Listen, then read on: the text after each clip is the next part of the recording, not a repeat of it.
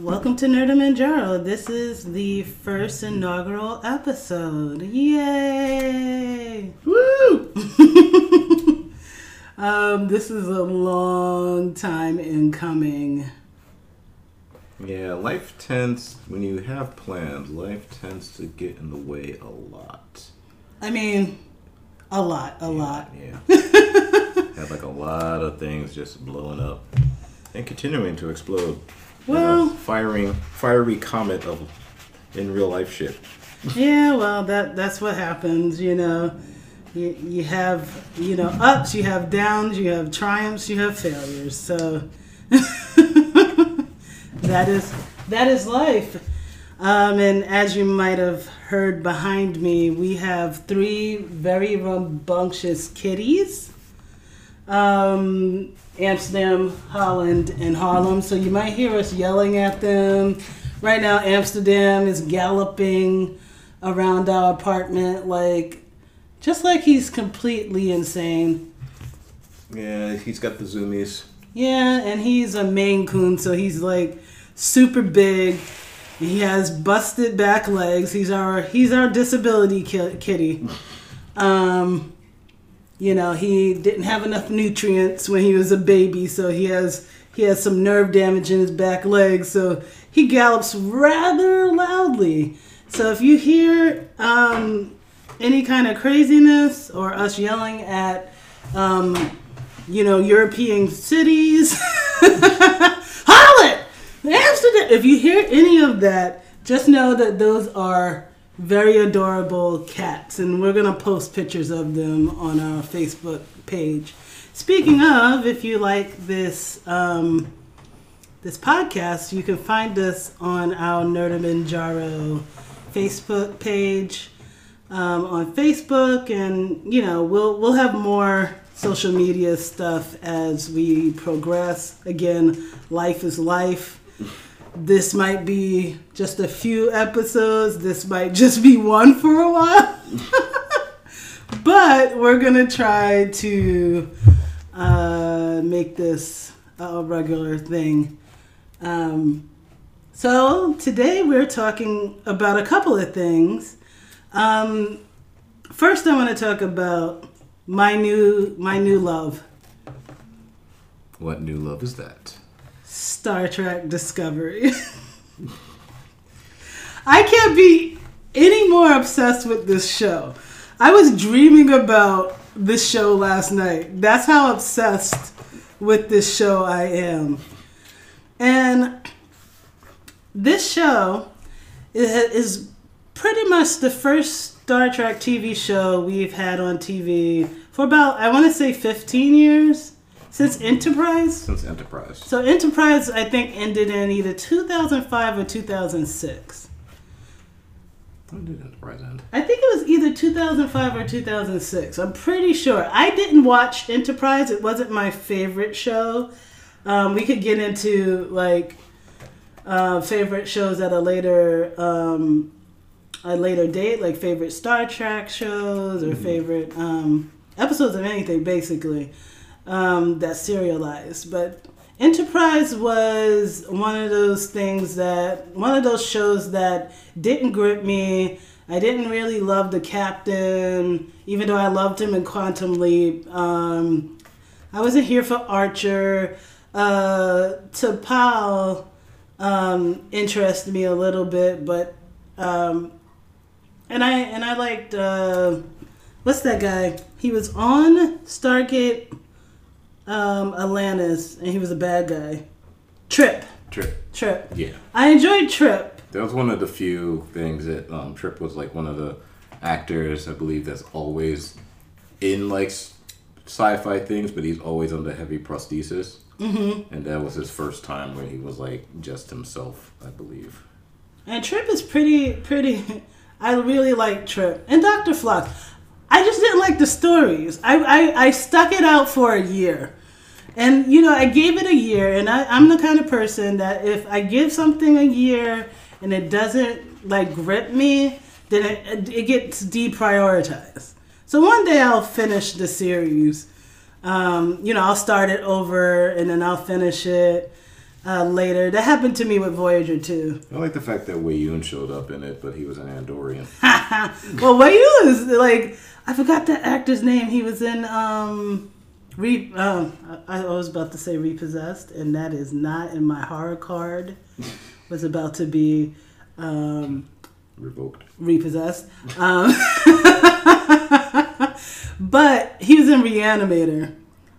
And that was the first movie I've ever saw with him in it, and I think it's the funniest movie I've ever saw. Like, Maybe we should do as a child, do an episode of movies that we respectively have not seen each other in, like, first viewings.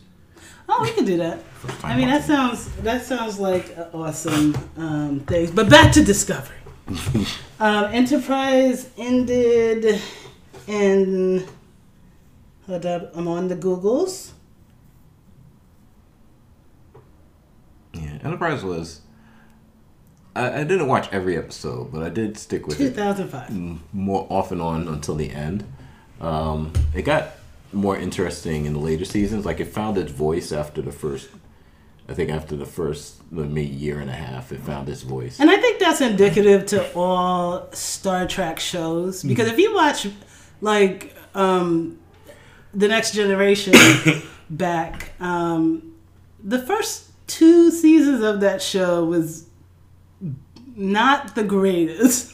Yeah, I mean, they had some good episodes, but mostly, like, it was strange. Not great episodes. We went back and watched it. I mean, we've rewatched it at least twice since we've been together, Yeah. like the entire series.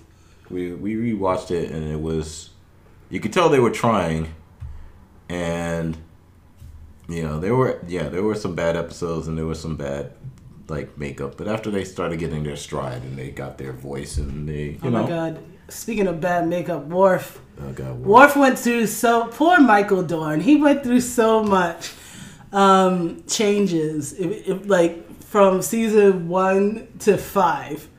Like, I think once they got to him to long-haired Worf, it was like, we finally made it. We made it, guys. It was like that instance when the Apollo rocket broke the atmosphere and everyone was like, "We did it!" and everyone's in the control room just, like, hugging each other. Yeah, like, that was champagne. That was the makeup room. Poor Michael Westmore. We got it. We figured out Worf. We figured it out finally. Michael Dorn doesn't hate us this much. Worf. Yeah. So, Next Generation. Well, I remember when it came out, and I was, like, all into seeing it and everything, and it being the 80s and all that, 90s.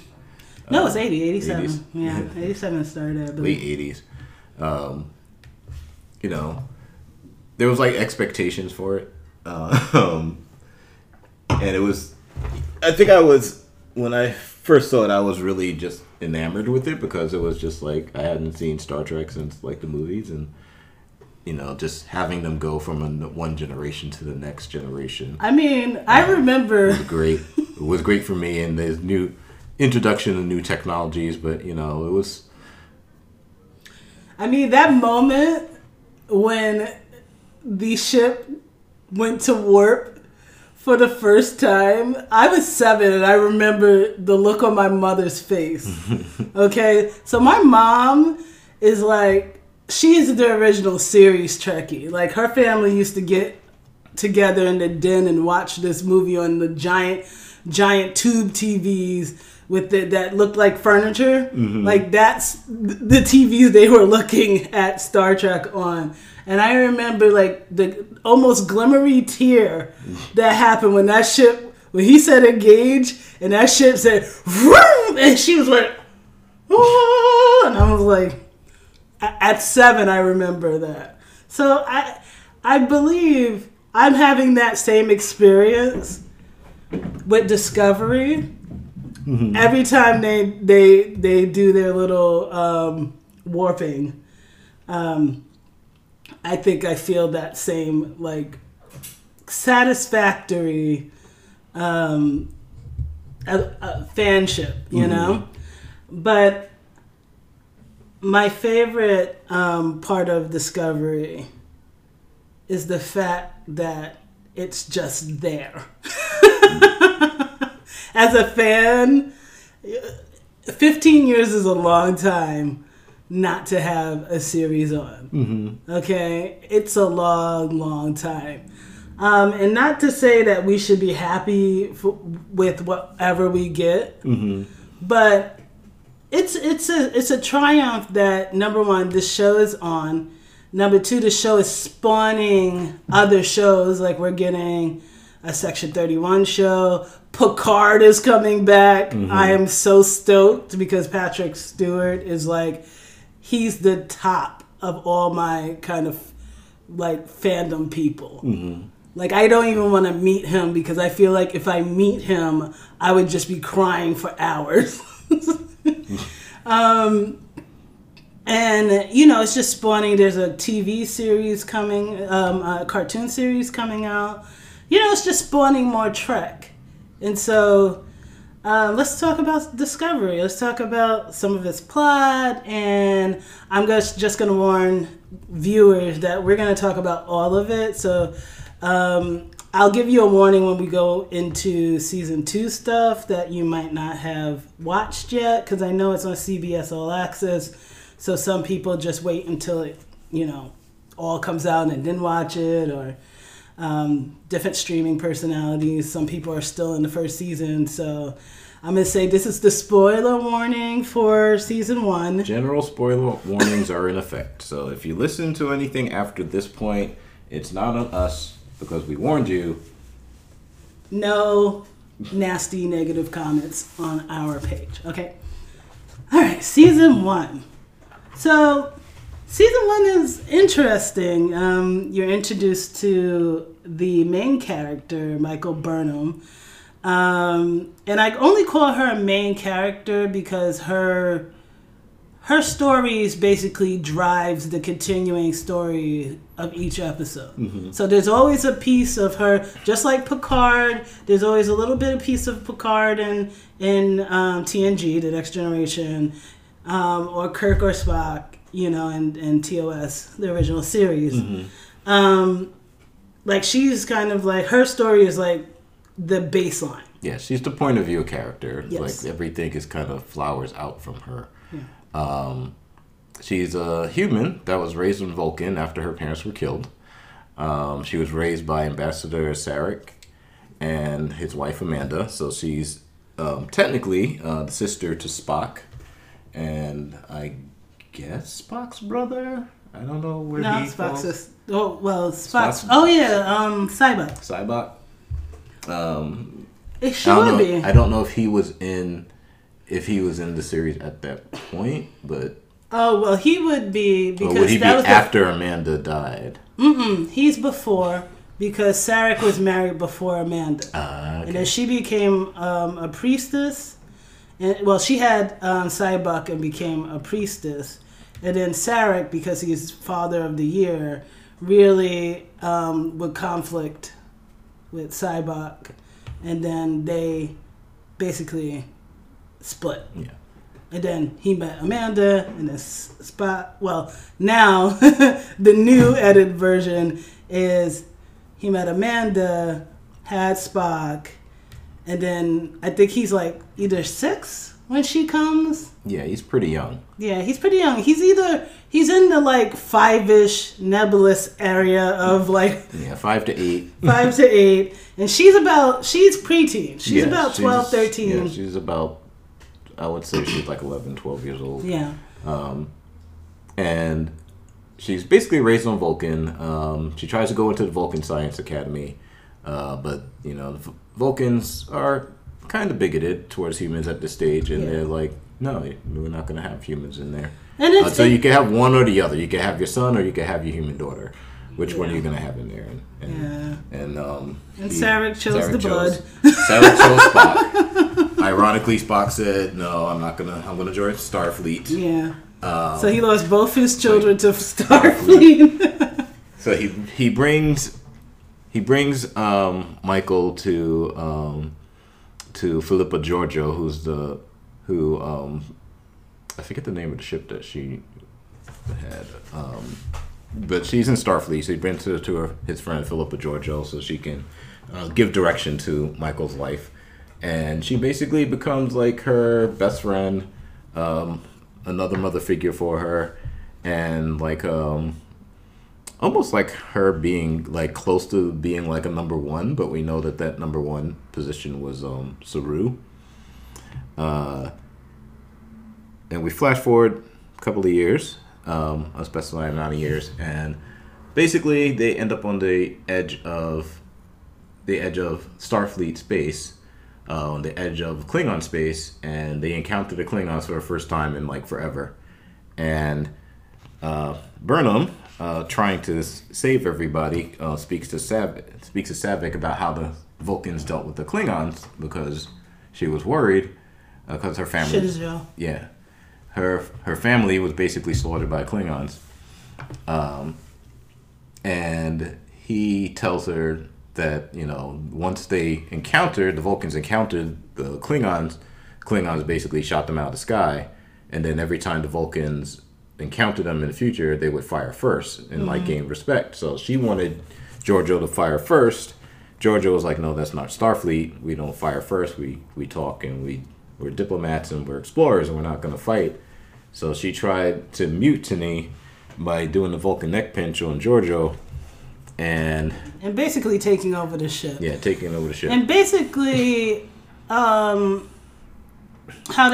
she met the kind of Klingon vessel is she went out and she kind of woke up this Klingon death vessel.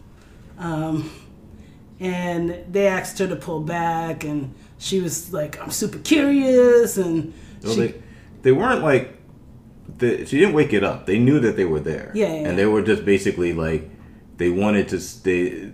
The guy, the head Vulcan, T'Kuvma, the Yumi Klingon. the head Klingon, T'Kuvma, basically was trying to align all the houses, because at that point all the houses were fighting against each other.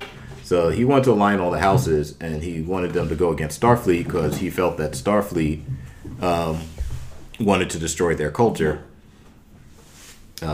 which of course is strange. Us knowing what Starfleet is somewhat ridiculous. So he knew that they were going to come and say that they come in peace. So he basically set himself up there in order for them to like face off against Starfleet, so he can get them all the houses together under his leadership. So Michael gets caught because Georgiou woke up and basically throws her in the brig.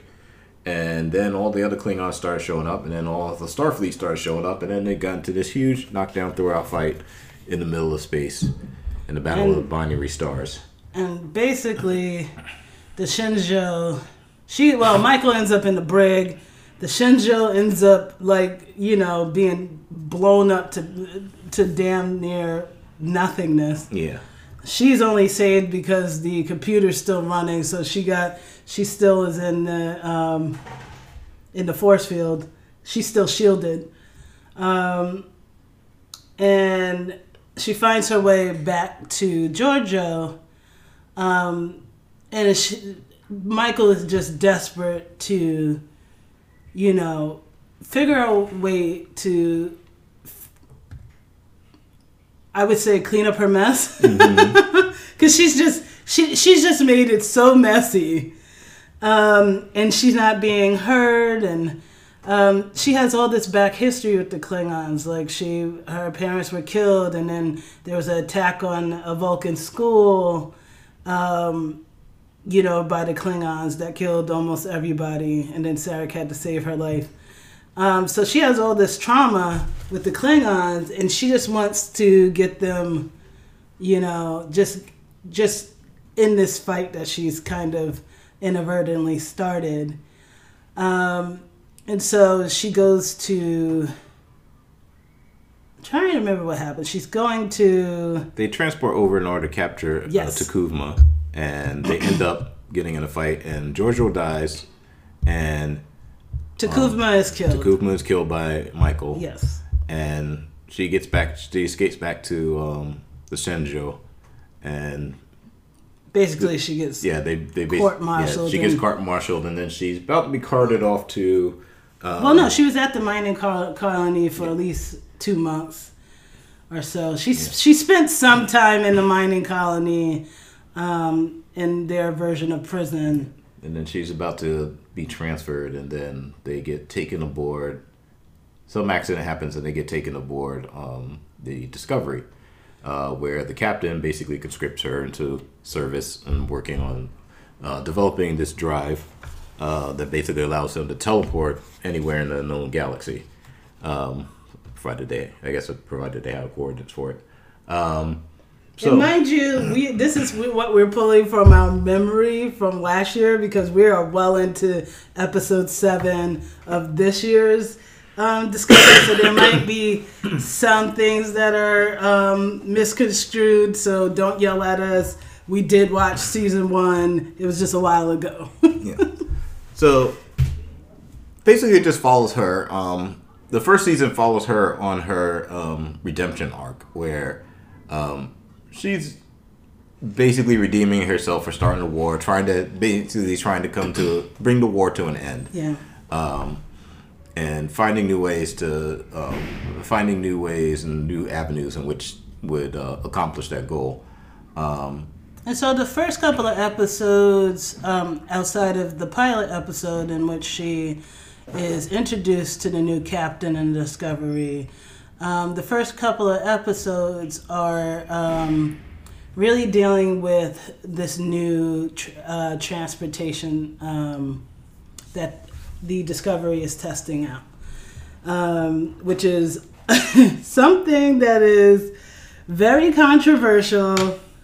And I'm going to get the correct pronunciation of the drive because I don't want to mess it up. But I believe it was the mycelial. Yeah, the mycelial network.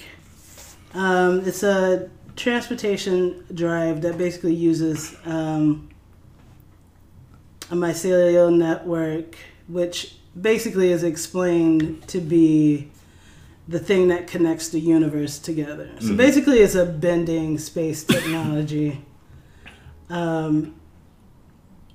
And which is built and ran by Officer Stamets, who is an interesting character. One character I had to grow into liking. He's a little bit abrasive, a little bit of brusque. He kind of reminds me of the Doctor in Voyager, Robert Picardo. Yeah. Like a little bit of a dick, like no bedside manner. I mean, he's a scientist and not a physical doctor. But he's not he's not meant to be likable. Mm-hmm. Even though I really like that actor.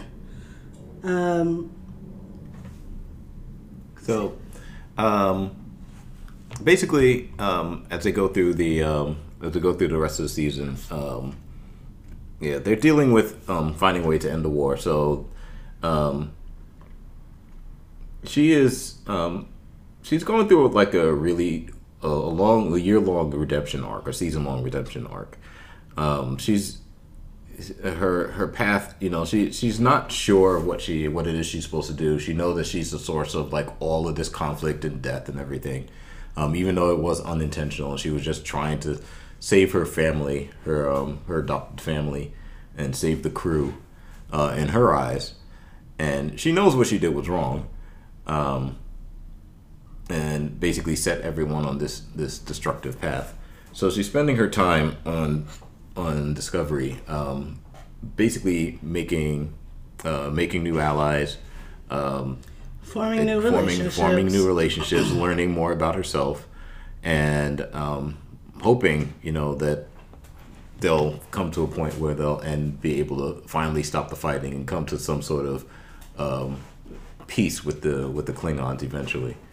So basically, their drive. I'm sorry, I was looking it up. Their drive is a spore drive, that uses the mycelial network to transport the Discovery through space. Yes.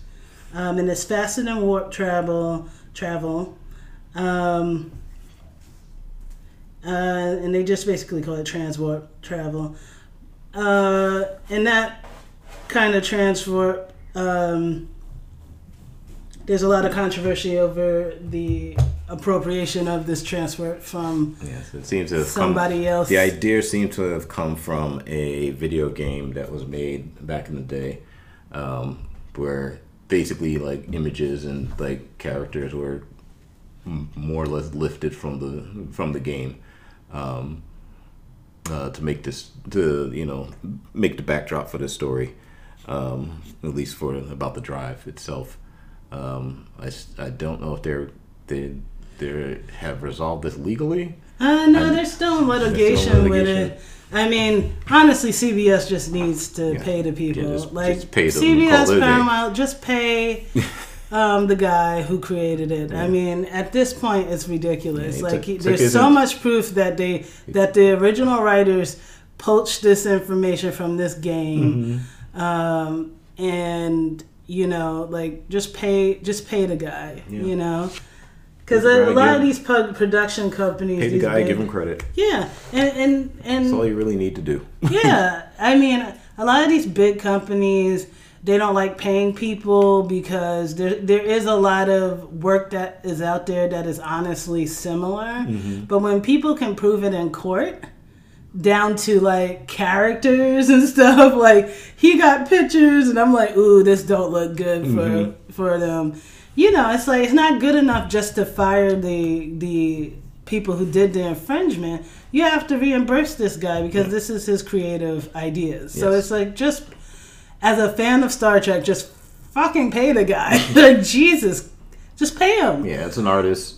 Yeah, pay him just for pay it. Pay him guy. for his time and give him credit for it. And give him credit. Credit for the idea, and maybe make him a character. I don't know. I mean, honestly, like. And the guy who, I'll write down eventually who invented the entire Spore stuff, and I'll put his name down. He deserves credit. He works on this. I believe he's either Brazilian or Colombian or something to that effect. He's overseas. He's taking care of his family. He did a passion project that he put online, and then very rich companies stole his idea. So just to put it right, pay him so he could take care of who he needs to take care of. Exactly. And give him the credit. Yep. That's how you end the controversy. But back to Discovery and the Spore Drive. I will say this thing looks freaking cool. Like, it is amazing. Okay? Like, it looks great. Discovery, the whole ship looks amazing. When they first came out with it, it was a mess. Yeah, because it needed a couple of more runs through the render-o-matic. Sometimes just save. Like, I want to tell these big companies, like, just save it. Just save it. I know people want to know about it, but just save it until it looks good. Because when they brought that clunky ass like 1994 render-matic version of the Discovery, everybody was like, "Oh hell no!" They were like, "Oh no."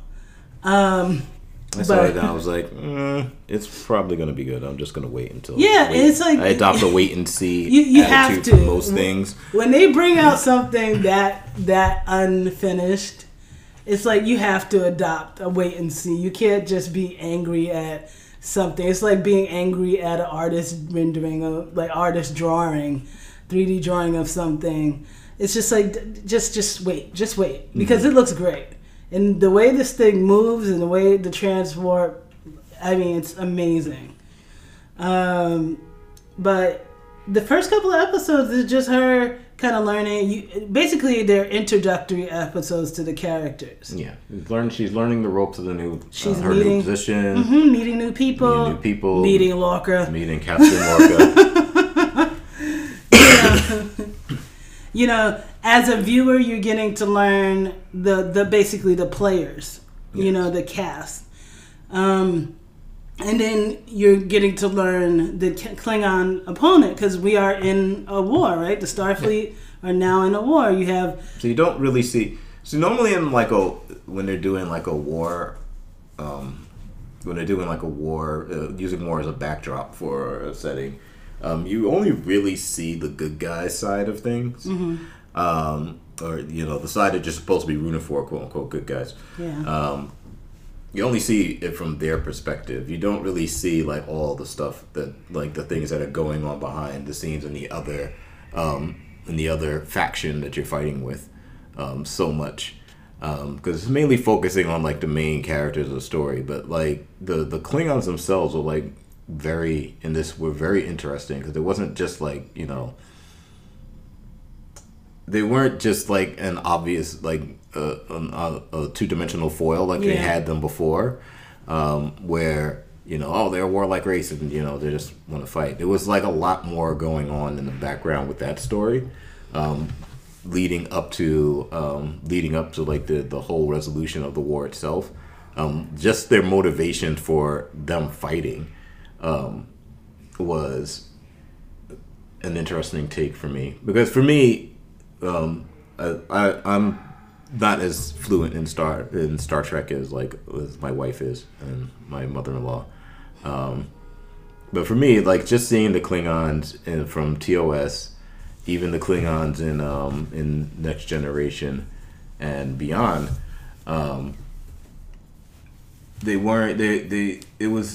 you get glimpses of their culture, but you don't really get glimpses of what goes on behind the scenes. Like you just have like these weird sort of cultural references, like, oh, they got to do the pain stick ceremony. It's like, oh, they got to eat this thing alive, and it's like, oh, they're very strange. It's like, I'm really glad we're human type thing. But with them, you kind of get like more of an insight into the character. You get more insight into the character and the politics of Klingon. And the politics, the character T'Kuvma, Volk. You see their motivations of why they want to do things why they want to unify the houses and why they want to do things in the way that they're doing it, why they're even engaged in the war, and it's interesting to see them do it. It's interesting to see them show more of that perspective, because most of the times from what I've experienced, when you see them do, like, when they have a war and they're showing the other side, they're kind of showing them doing machinations to actually, like, they're formulating their plan of attack, as opposed to them, like, the political power struggles that's going on between the other Klingon houses and Volk, on the Torchbearer and all that stuff. And also, like, the female Klingon, and I'm trying to find her name. She's the most interesting. Yeah, she was a really interesting character, because so basically T'Kuvma, which has become, since his death, had become their martyr, and T'Kuvma had took all the rejected Klingons and created his own like house of rejected Klingons. So Volk is different because he's like an albino. He's albino, and then she, who I'm trying to find her name, L'Rell. She, I believe, her family was basically defeated and outcast, and they were like the spies. Like nobody trusts her family. So she was outcasted, and you see her kind of rise through to power throughout the series. Yeah, she's the power behind the throne. Yeah. Basically, she's the one that's kind of like pulling the strings and sort of manipulating events, or being in advising directions that that Volk is supposed to go in. And she's the one that ultimately comes up with like the solution for the whole thing, everything, which causes insane and super bad consequences. Yeah. And we'll talk about that a little bit later. But back to Michael. Michael is interesting because, like Hiram said, she is on this path of redemption. And she is human, but she's raised with Vulcan precepts, right? So yes. Not to show emotions, could be in control of your emotions. And she's always kind of felt, from the episodes that we watched in the beginning, she kind of always felt like, the pretender. Mm-hmm. Like she'll never be a real Vulcan. She'll never fit in. Like Sarek was running his own house of basically outcasts. Mm-hmm. His Amanda and Spock and poor Michael are just in there, just in this society that don't accept them. Mm-hmm. And so when she goes into Starfleet, she's finding this acceptance. She finds a commander that she trusts, and then she breaks that trust. And, then she finds herself, in a relationship that she, really needs, because you have two damaged people, her and Ash Tyler, together. Basically, he's going through his issues, which we'll talk about in depth, but she's also clinging on for acceptance. And she's ostracized. Yeah. She's the first Starfleet officer to commit mutiny. Yeah. I think one of the best scenes in the first season is when she's first on Discovery, and she's basically in the mess hall and she's sitting by herself, and everyone's kind of just like, oh, she's the traitor. She's the traitor. She's the mutineer. She wins against everyone, and they're sitting away from her. And then her bunkmate Tilly comes and just basically sits down with her. Yeah. And starts to, eat with her like, she's a part of the crew now. Yeah. And basically welcomes her again back into the folds of Starfleet. And then everyone else people started coming over to like welcome her and like basically getting over the fact that, she made a mistake and she's paying for the mistake, and then not like harboring it, hanging it over her head the entire time, mm-hmm. Which is something I expected to happen. Yeah. And then they went in a different route where they were like, you know what, this is, we're not going to hold this grudge. You're going to get your chance to fix this. You're going to get your chance to redeem yourself in our eyes. And, we got to trust each other if we're going to be on this ship together. In this dangerous times and dangerous situations. And, they didn't lord it over her and, the crew. But there was one crew member who did. Yeah. So she did. It wasn't like an easy kind of comeback. For Saru, who was the first officer of the Shenzhou with Georgiou. And that was a more complicated forgiveness thing. Like, Saru was very mistrustful of Burnham. Yeah. After a lot of that has to do with his race, because they were very fearful race. They were basically raised to be prey, like cattle or prey. Yeah, so they were just like they weren't aggressive in any meaningful sort of way, and he was always sensitive to like fear and danger. So he felt that Michael was a danger to everybody, and in the interaction between him and Michael, and he's just basically saying that your actions kind of ruined my trajectory in eventually becoming captain, because he was second in command, and basically he should have been the one to step up when Georgiou goes down and stuff like that, and her actions just messed that entire thing up. So he doesn't initially trust her like other people do in Discovery itself. He's like, you're dangerous. Well, also she has an impulsion, right? Yeah. Like she is a leap and before thinker, and she's brilliant. So that's even a more dangerous combination. So he's like, you are erratic, and Saru himself,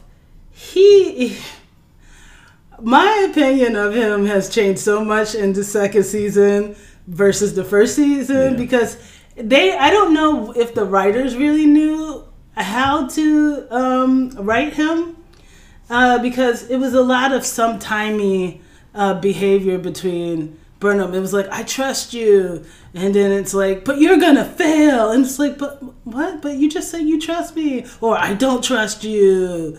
And, oh, I told you so. There's a lot of weirdness that was going on with their relationship. Mm-hmm. But, you know, as I look back at it as a season 2 viewer, I see it more as trust rebuilding. Yeah. Because, you know, on some level he had to trust her. Yeah. And in the back of his mind, that betrayal was always going to be there. And I just wish they would have wrote it better. Yeah, he was always like Saru. Nature basically prevents him from being too confrontational about it, so he could be somewhat address it, but he doesn't want to be like too aggressive about it because that's not the Kelpian way. Like his race is Kelpian, and having him and like Burnham, both of them are emotionally arrested in different ways. Yeah. And having them both like trying to like have their relationship back as it was before, and also not the being guilt. not being able to express what it is between each other that's causing them to butt heads or whatever strife they're having. And also the guilt. I mean, she's guilty for getting Jojo killed. Mm-hmm. He feels guilt because he was full of fear and couldn't react in that situation. Mm-hmm.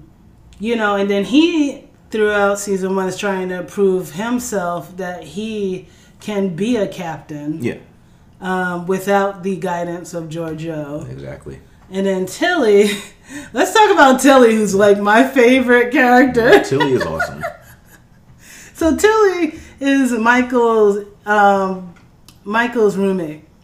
And when Michael gets on board of the Discovery, Tilly is there as, I feel like she's fan service because she is the person that sees the positivity in every situation. Mm-hmm. And she's also the person that we could connect to as fresh eyes on the ship because she is I don't know if she's an actual newbie on the ship, but she feels very new. Mm-hmm. And her character experiences things as it is, and she's just full of like light and happiness. I think she's kind of the equivalent of Chekhov was when he first came on the ship, where he made his bones enough to get in the command on the command track.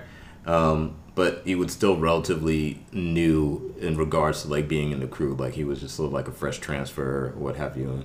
Everyone's taking him underneath their wing type thing. Until she's like, everything is awesome. Mm-hmm. Like she is really like, wow, this is awesome. This is amazing. We're doing something that is crazy. Mm-hmm. These are like almost direct quotes from her.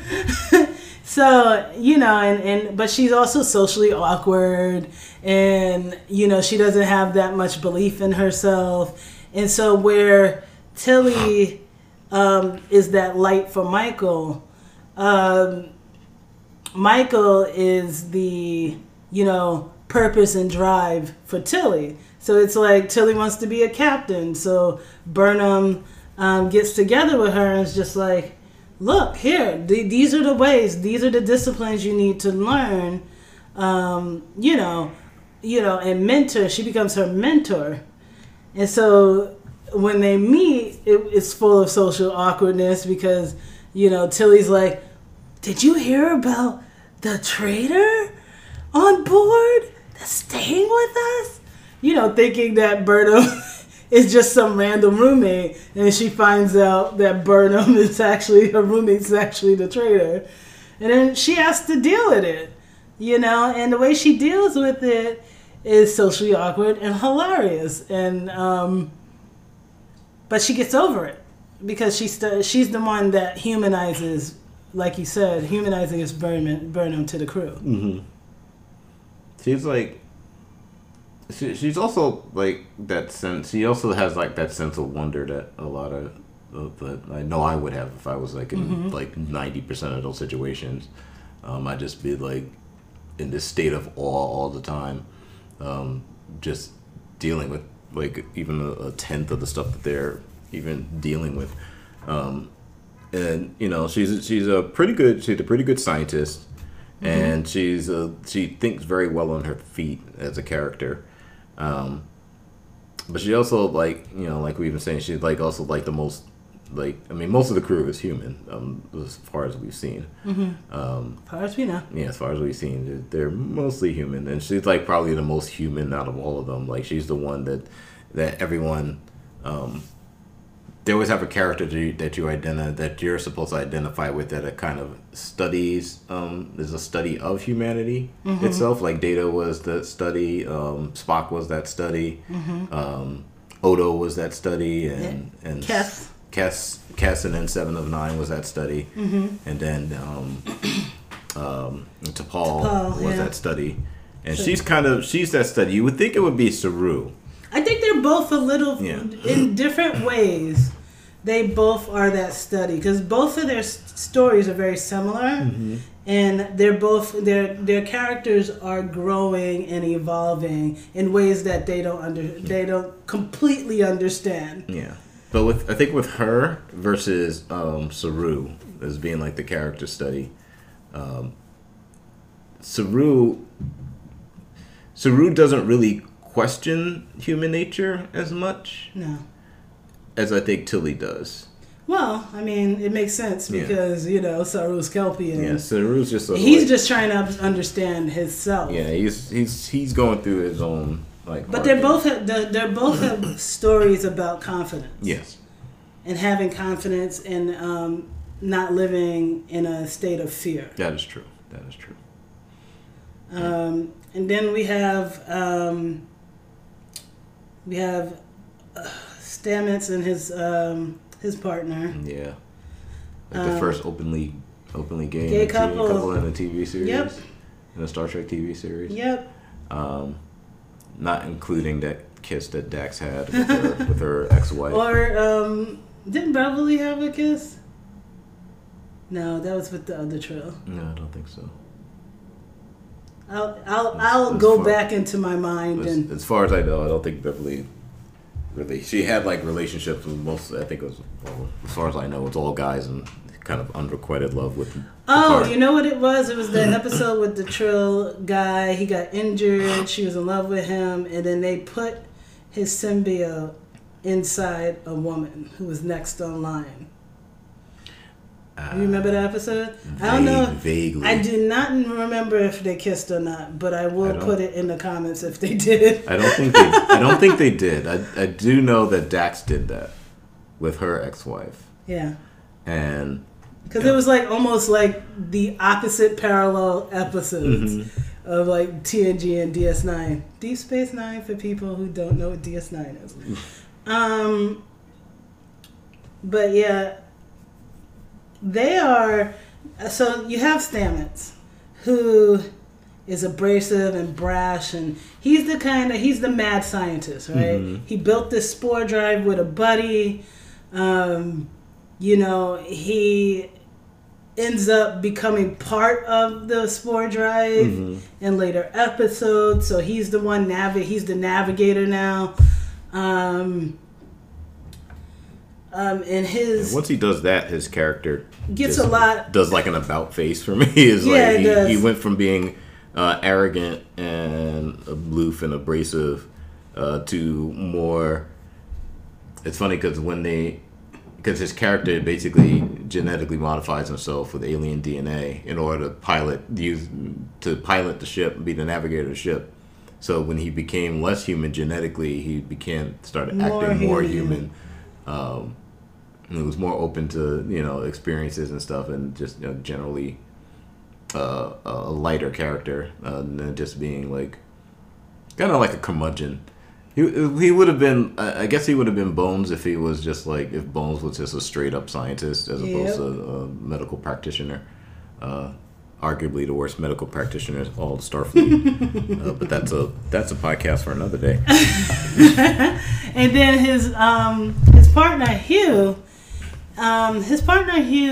is basically his moral center, Stamets' moral center. So he's the one that's like, babe, like, think about what you're doing, think about the impact on yourself, think about your impact around you, you know. And he's the only one that can really get Stamets to, like, slow down and think. Yeah. Whether Stamets takes his advice or not is another story. Yes. But Hugh is his heart. Yes. You know, and in the later half of the season, spoiler alert, Hugh gets killed. And I think that also humanizes Stamets too, because once you lose your heart, you now have to find your purpose and your reason. Yes. And, you know, he spends the later half of the season trying to figure himself out. And also being part of this, you know, this navigational force, and being part of this network that he thought he would never, like, physically experience. So we get that state of wonder a little bit from Stamets too. Yes. Because now he's part of the universe. Let's get into the more complicated characters. Ash Tyler. Oh, God. I loved Ash. So Ash Tyler comes in I would say the first couple he's not in the first couple of, I think halfway through. Almost halfway through the We series. meet, when we meet Mud from the original series. Yeah, so Henton, Eugene Harcourt Mudd shows up. Yeah. Basically as a Klingon prisoner. And basically Lorca, the captain, which we'll talk about after Mr. Tyler. Lorca, the captain of Discovery, he gets taken by the Klingons. Yes. And put in jail. And so in this jail is Fenton, blah, blah, blah, Mudd. Eugene Fenton Mudd. Harcourt Mudd. Harcourt Fenton. It's something very pretentious and annoying. Which is his character. Played by Rainn Wilson. Who I love Rainn Wilson. Who did an excellent job. I'm so glad he didn't do the whole original Mudd, because the stupid ass voice. Whoa, no. Yeah, I have tribbles. Yeah, I don't know what that was about back in the day, but I'm just like, that was the 60s. That was bad. But he ends up in jail with Mudd and Ash Tyler. And Ash Tyler's in the jail as a Federation soldier pilot who has been being physically raped by L'Rell. Yeah, just tortured and raped and all types of stuff. Horrible shit going on with him. So he has PTSD. And they managed to escape. And Ash Tyler finds commiseration and love with Michael. Yes. So that basically is like the gist of Ash Tyler's story. He falls head over heels with Michael. He becomes a part of the crew.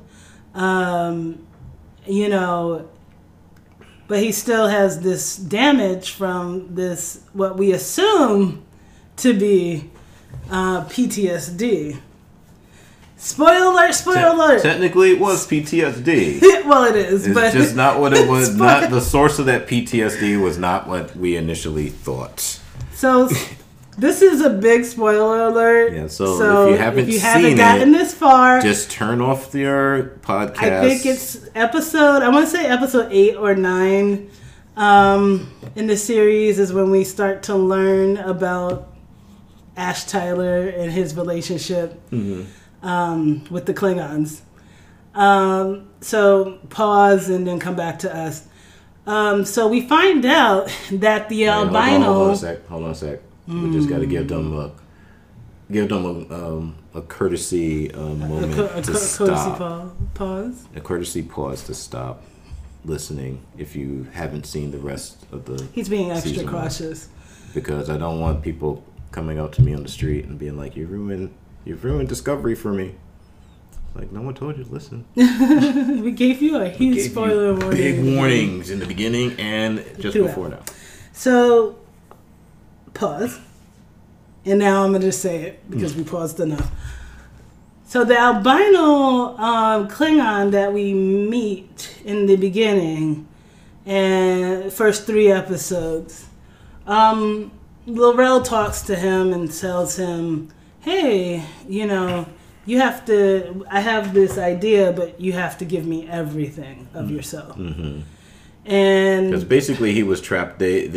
He brought the other Klingons together, like basically in this graveyard of ships, and his ship was the only one that had cloaking at the time. Yeah. So the other houses wanted cloaking, and there was a hostile takeover. There was a hostile takeover. He went over to get he went over to the Shenzhou to get the component that would repair their ship, and he discovered that the other houses had taken over, and basically they just left him stranded on the Shenzhou. Yeah.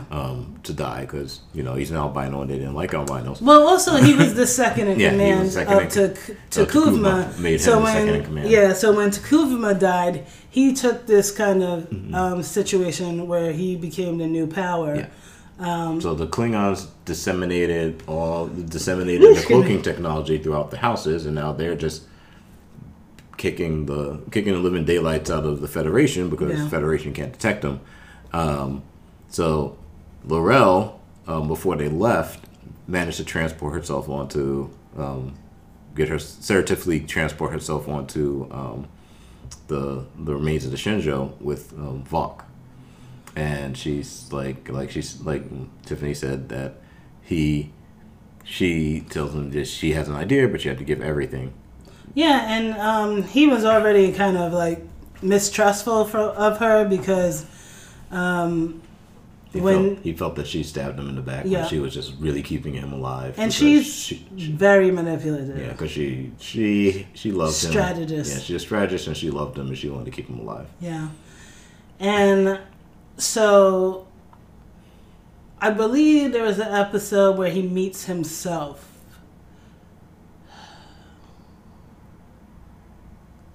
Or who?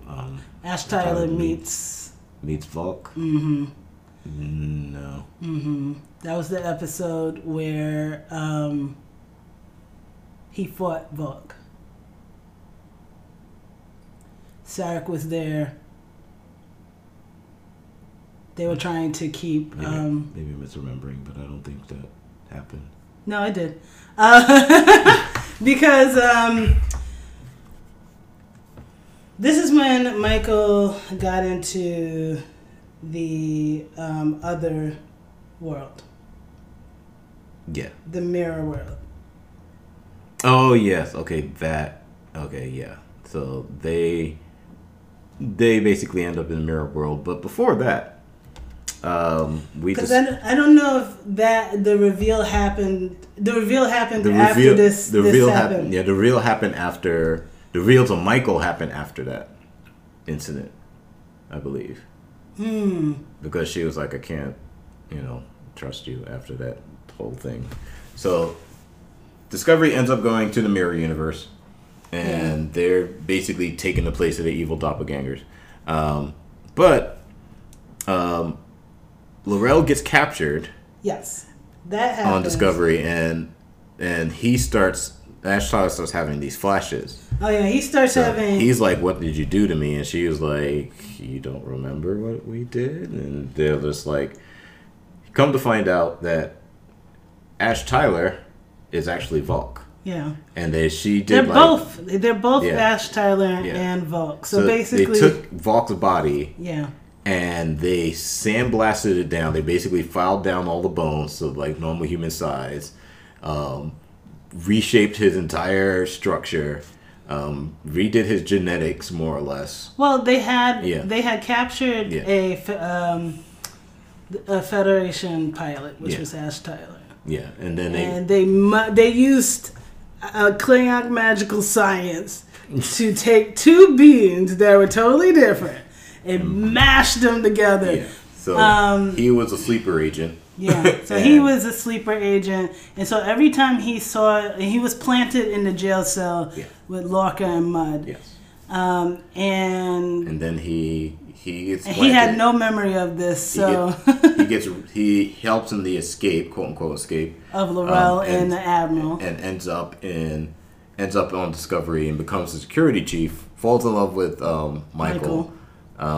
They start having a relationship, and then he sees L'Rell and starts having these flashes, and then he just finds out. He goes to the doctor and is like, "I'm having these flashes," and he's like, "It's probably PTSD," and he's like, "No, it's something else." So they scan him, and then he did a deep scan, and then the doctor was like, "Well, okay, so he's like, basically, you've been your body's been reconstructed entirely." And your brain has been like overwritten, but with its personality, so we don't know which personality is yours and which one is Volk, but we know that you're actually a Klingon. Yeah. And then he just kills the doctor out of reflex. And then, because he's like, to keep a secret, he's just like, well, you're dead, broke his neck. And then that was Volk, because let's be clear, Volk kills him. Volk took over, so he was going back and forth between personalities because L'Rell had gave Volk, there was a thing that they would say to each other as children that followed them to adulthood, which was the code word, code phrase to like wake up Volk inside of Ash Tyler. But it kind of didn't go the way that she wanted because Ash Tyler fell in love with Michael, and I think that kind of interfered with the whole Volk coming back. So Volk is they discovered that Ash Tyler is Volk. They end up in the mirror. Discovered, and then we discovered as watchers. We were like, "Oh, they're in the mirror universe, and they're trying to figure a way to get home, and they're like figuring out how to save the Klingons there because Volk is still alive." Yeah. And then they're talking to the Klingons, and then he just snaps and kills his doppelganger, and. He doesn't kill him. I believe he does. No, what happens is they go for a meeting. Yeah. Because basically in the mirror universe, there's the Imperial kind of council situation. Imperial Earth. And we meet the Empress Georgiou, who's evil Georgiou. Yes, Michelle Yeoh is the evil character. Is awesome. She's amazing. And what eventually happens is so Michael comes up with this idea to protect the planet. And so to do that, she has to make an alliance with the current council that's fighting against the Imperial. And so what they decide together is that she was going to give them a chance to leave, and they will give her vital information. I forgot what that information was. And then she would pretend, she would delay the bombing of their encampment so they can get out. And during this conversation, they basically she had to go through a mind meld with their Sarek to prove that she wasn't the original Michael she wasn't evil Michael. And during this kind of tense council meeting, Ash and Volk got into a fight. And Ash started speaking Klingon, and then, in his Volk personality was accusing the other Volk of like, how dare you associate with all this filth, which was Andorians and Vulcans and whatever was not attacked by the Imperial. And so they fought, and then Volk was going to kill Ash Tyler, but then Michael got him out of that situation. And then Michael told them, was like, I don't know what's going on with you, to Ash Tyler. And I forgot how she found out that he was Volk. Oh, he told her. Oh, okay. Yeah, he told her, and she was like, "Nope." And then, because now she's captain of the Shinjo. Yeah. She basically, or was it the Discovery she was captain of? I believe it was a Shinjo. Okay, she was the captain of the Shinjo. And so she's in her evil badassery. And basically because she's pissed off because she believed that he knew all along and that he lied to her, she was debating in her head whether she was going to beam him into space or not. Mm-hmm. And what she eventually does is beams him back to the actual Federation Discovery. Yeah. So he could be arrested. Yeah, his character was already kind of interesting, and then took an more interesting turn as being like a sleeper double agent. Basically ends up being one of the characters that's kind of pivotal to the whole Klingon Federation. I don't want to say alliance at this point, but peace treaty, or it's a peace delegation. It's pretty much like a treaty, like disarmament treaty. Yeah. So who else do we need to talk? Oh, Lorca. Yes. So we come to the great Captain Lorca. Lorca, who was kind of a dick. He's very intense, and he's always like, he wants to use Discovery as a war machine. Yeah, as a war machine, and they're pushing back against that because it's supposed to be the exploration, and they're just like, well, we got the best kept secret in Federation, and it was a good it's good tactics. It's a good tactics to have a ship that could slip in and out of space, and but they would get quickly overwhelmed if they slipped in some place where there's just like a ton of other ships to deal with, more than 2 or 3. But it was good for the Federation. He was for using it as a war machine. Of course, Stamets was really against having it as a war machine, but this guy also had some damage. When you meet him, he's in low light, and he's telling you how his eyes got damaged in a fight, and he had already lost the ship and all the souls on the ship. Mm-hmm. So he already felt guilty about that. He has a tenuous romantic relationship with an admiral who is questioning his sanity. Because she knows that his character hasn't really dealt with the fact that he lost the ship. He takes a special interest in Michael, and for a long time we don't know what that special interest is, but we just think it's because Michael was a good tactician. Mm-hmm. But later we learned that it was other reasons. And he's just, he's schwarmy.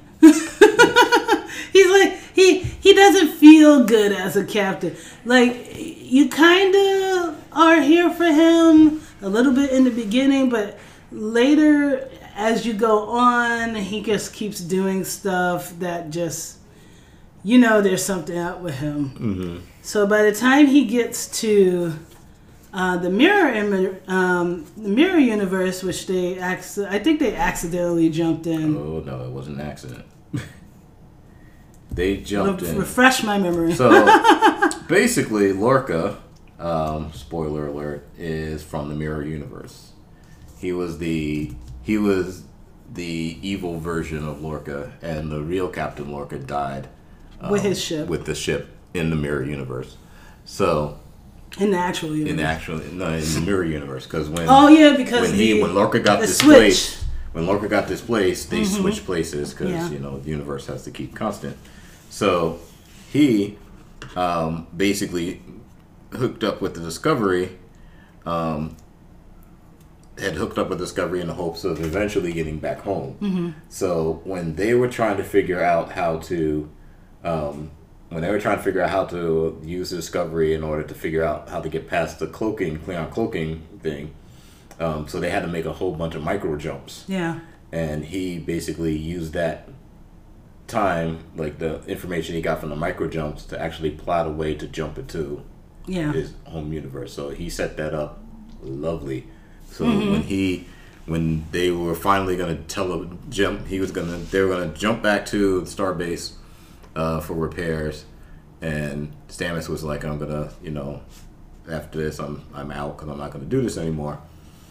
He jumped them into. He changed the coordinates, and they ended up jumping to the mirror universe. It's coming back to me. So now they're in the mirror universe. Everyone thinks that they're the Discovery of their universe, so they have to basically take on this role of being like these like dictatorial asshats of the galaxy, and find a way to jump back home. And they also had to explain why two fugitives, which was Evil Michael and Evil Lorca, no longer, returned to the Shinja. So they basically set it up where Michael had pretended to capture Lorca, to bring her to the Empress, Empress Giorgio, and through her relationship, her talking with the Empress and discovering that the Empress was sensitive to light, she realized that Lorca was from the mirror dimension, and then he tried to hold a coup against the Empress, and would have succeeded if not for those wily kids. Yeah, those wily kids in their Star Trek gear. Would have succeeded if not for Michael, and basically just before Michael, he ends up dying just before Giorgio was about to meet her in combat. Michael teleported away because she didn't want to watch another Giorgio die. Yeah. And basically to give her hope for the future, and hopefully you can be a better person. And she was like, "Why did you do that?" That was dumb. That was a dumb thing. So now we have evil Giorgio pretending to be good Giorgio, but badly, because she just can't do it. Yeah.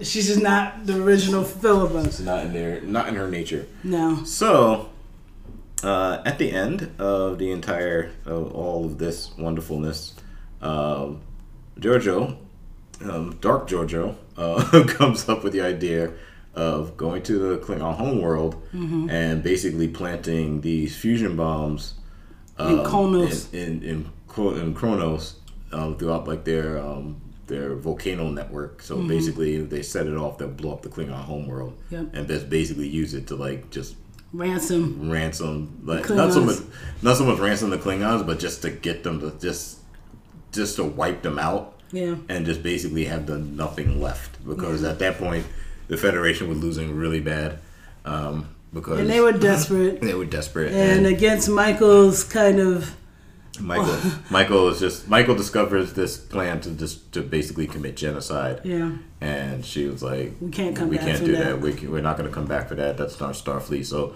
her arc basically comes back from her wanting to destroy the Klingons, like the fire on the Klingons or what have you, and not knowing what Starfleet, not knowing the tenets of Starfleet, and not understanding what Starfleet represents, and then just being like, this is what we represent. We don't represent genocide.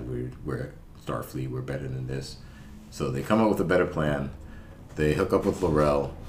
They tell L'Rell, basically, we got you by the short and curlies. We don't want to do this, but basically you can get the houses to pull back. And basically they set her up. Yeah, they set her up as the Empress. Of Klingon. She basically goes back to Klingon and tells the houses that I'm willing to like destroy us all. Yeah. If we don't come together, and they basically bend the knee to her. Yeah. So Discovery gets they managed to stop the war. This war went on for about a year. The cost was very high, and they stopped it. And Discovery is about to go out about its merry business when they encounter the Enterprise, and that's how the first season ends. And then something happens because they did a transwarp jump, they were actually going to take Sarek back to Vulcan. Yes. So on the way back to Vulcan, when they're using regular warp, they get a transmission from the Enterprise, so they stop. Yeah. And the Enterprise shows up, and then you're just like, ooh, Enterprise. Yeah. And then, so that was season 1, and season 1 was great. And I'm going to just pause because we didn't talk about Sarek. Oh, yes, Sarek. I am so glad he's part of the show. Yes. Because when he shows up, he's wonderful. Mm-hmm. James, I believe the actor's James Frayne. He is a great follow-up to Mark Lenard. Yes. Okay? He's a really good... I'm always intrigued when they take basically a one-and-done character like Sarek. Like, he only shows up maybe like 2 or 3 times in the entire Star Trek mythos. Mm-hmm. And you don't really know that much about him. It's just that, he had a strained relationship with Spock. He's an ambassador. He's a Vulcan. A bad dad. Yeah. He didn't know how to raise a half. He's either a slash bad dad or he's actually a good dad, but he's in a bad situation. Yeah. We don't really know. But, it's always good for me to see, makes me happy to see like a character, like a one-and-done character, get fleshed out a lot more. Mm-hmm. Because Sarek is, to me, would have been a really important character in the whole mythos. And just having him like show up once in a while, like once an episode, like when they have like a single planet that had episodes when they need Sarek to just be like a foil to Spock, mm-hmm. or they need him to be breaking down mentally in the Next Generation so Picard can have his connection to Spock. And seeing him be fleshed out and seeing his character, they're showing his character motivations was very interesting for me. Very good for me personally as a fan of the series. Yeah, it's kind of reminiscent of Peter David's book Starfleet Academy. Not Starfleet Academy. What's the name of it? It's like exploration. Blanking on the name, but basically where he took like all the ancillary characters that kind of show up in the background of mm-hmm. Star Trek Next Generation and made them into the major players in this one starship. To me, it felt like that. Yeah. Final Frontier. Oh, Final Frontier, yeah. Which is really it. If you have not read Final Frontier, I would suggest you do because it's a really good book series. Follows Mackenzie Calhoun, mm-hmm. who I think makes like a really, like I said, there's a bunch of characters that make a really brief appearance in Next Generation, and then all of a sudden they're just like all these characters are showing up and being made into like these major players in the series. So it kind of gave me that feel. And we get to learn more about Spock and how he grew up and who Sarek really is. Yes. Because, we, get our kind of opinion of Sarek from those, 5 or 6 episodes that he's been in and the movie series. Mm-hmm. Anytime we get a glimpse of Spock's past, it's always something making him at odds with his father. Yeah. And it's good to know who Sarek is outside of that relationship and his relationship with Michael. Like they have a whole episode where we learned that Michael carries his Katra, which is like the Vulcan soul. And so they have this really deep, intimate father-daughter connection that Spock has never had with him. Yeah. Where I feel as though Sarek is like, okay, Michael is human, so she is forgiven of her limitations. Mm-hmm. It feels like, on the other hand, because Spock is his son and his blood, he's not given that same quarter. So when he has limitations, then Sarek is like, oh, this kid with all his limitations, Yeah. like he's my son. I thought my blood, he got green blood. I thought my blood was good enough, Whereas Michael's like almost like the golden child. It's almost like you got the daddy's little girl and the mama's boy, in the family, and so that's interesting to see, and it's going to be really interesting. We're on we just finished episode 8 of season 2, and we just met a Spock that is in trouble. And you see that there's this sister-brother bond and love, but there's also like this very interesting dynamic between Sarek and Michael and Amanda and Spock. Yes. And they're all just... It's interesting to see because like much like with their relationship with Saru, and Michael Burnham, where they're like two arrested people trying to communicate with each other, and then you get you get Michael trying to communicate with their family, like with Spock and Sarek, and they're like more arrested people trying to communicate with each other. And then you have Amanda, who's a human being, and she's just like, why aren't you guys just talking it out or dealing with it, or also like she finds a little bit of solace because she was the only human. And so she finds a little bit of solace in Michael, where it's like she's getting that like human connection with Michael, which she's not really experiencing with her arrested son, you know? So it's like, it's very interesting. But she is Mama Bear when it comes to Spock. Yeah. Like she is like no, this is the child of my body.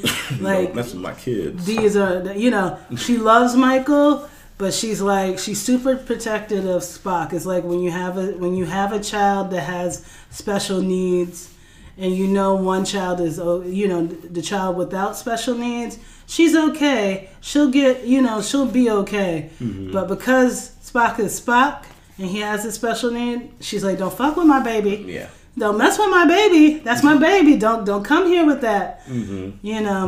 So it's a very interesting dynamic, and I'm glad we are getting to see the home dynamic of Spock and what makes Spock Spock, because the original series is onesie episodes. We might have had 2-parters, but it was always a plot that was finished in 2 episodes. And we never got like continuous. I don't even think in the original series there were like 2. I think there was one. I don't remember any. Like everything was resolved in like half an hour in the 60s, and then I don't know. I think there might have been 1 or 2 2-parters, but it might have just felt like 2-parters in my head because the way my brain breaks things down, like Tholian web. Like I feel that was like a 2-hour episode, but it's just the way my brain works. Screenwriter brain, always finding those breaks. But most of the episodes were really wrapped up quickly, so you would get like information dumps on characters' past. Like you got an information dump when during the Deneva episode with Jim Kirk. And he has an older brother, and the older brother has a kid, and the kid is named Peter, and the wife is named Orion, and his brother's name is Sam, but his brother's original name is George, and he likes to be called Sam, and like all this information you get in one episode, that is not exactly a continuous story. Yeah. So now you get to see a little more backstory of like what drives these characters, what's driven, what creates these characters. Yeah. What does a young Spock look like? Apparently right now it's bearded and crazy. Yeah. But did he have more control back then? Was he less controlled? What is a young Sarek like? We're finding out that Sarek is super determined. Sarek loves his children. And I think that's something we haven't seen. I think in the Next Generation episodes, we learned from Perrin that, his second wife, that he really loves Spock, but he's been disappointed and embarrassed, she said, by Spock. But we learn this information through other characters' interactions. We don't see it. And so this time we get a chance to see what's going on between the two.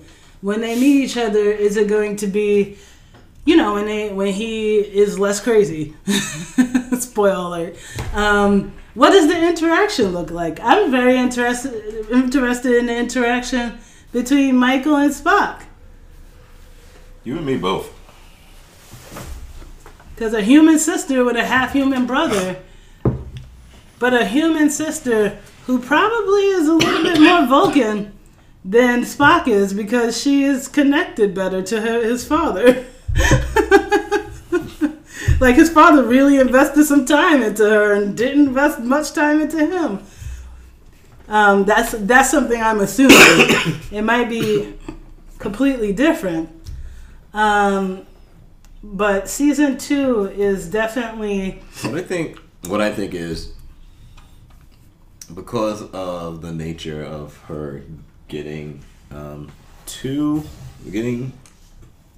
Vulcan, how she got to Vulcan, live on Vulcan with Sarek, that she more grasped onto the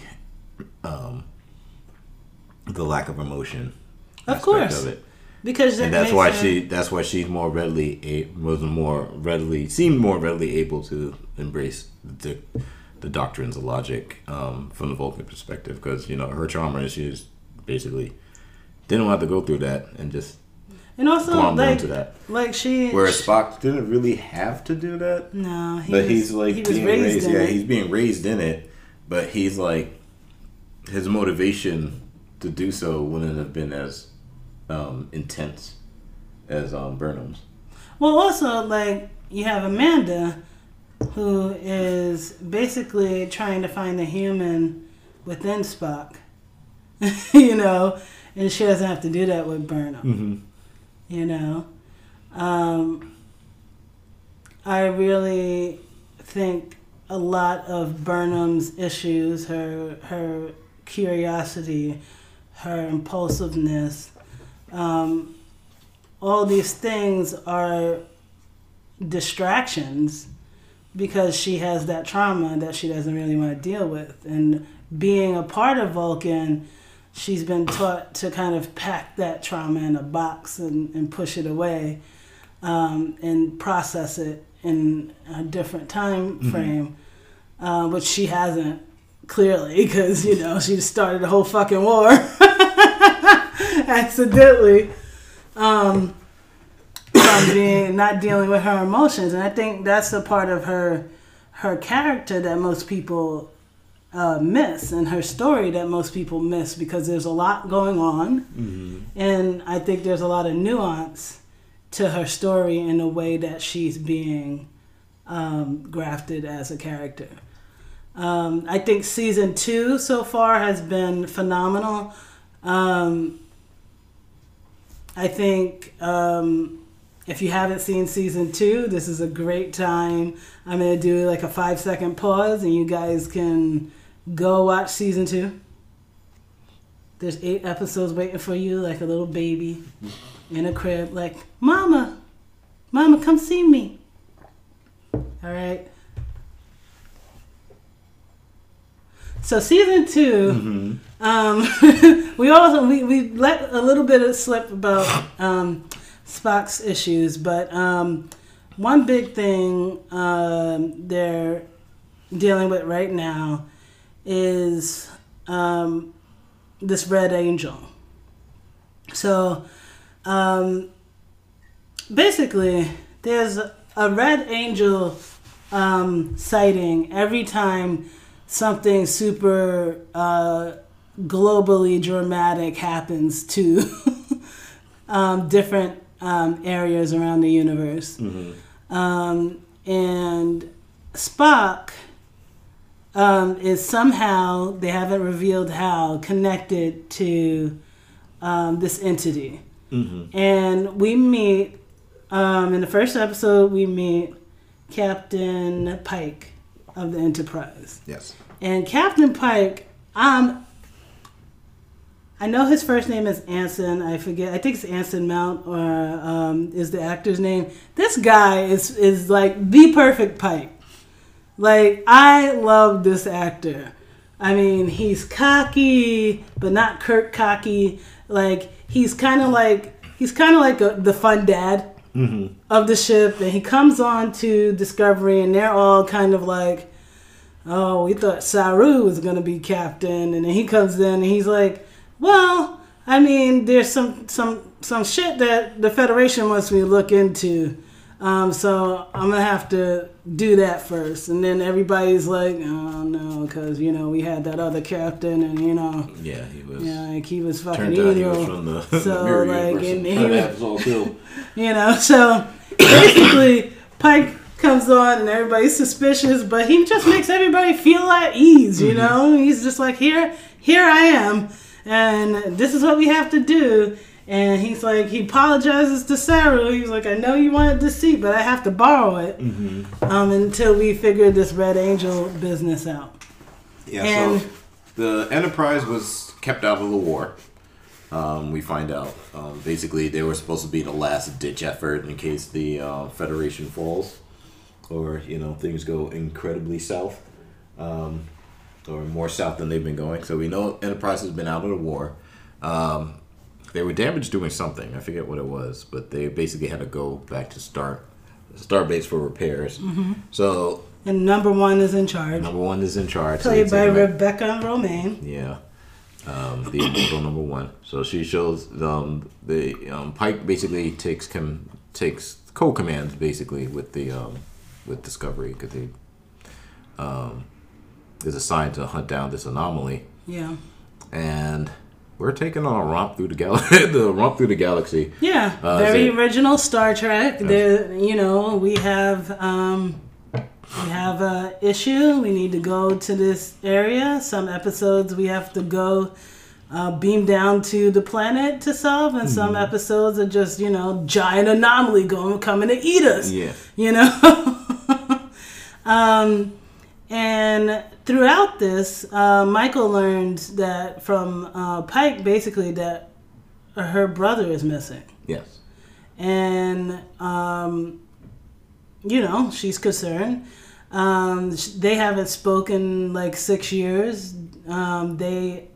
Something happened when they were children, and she did something. They haven't elaborated what she did.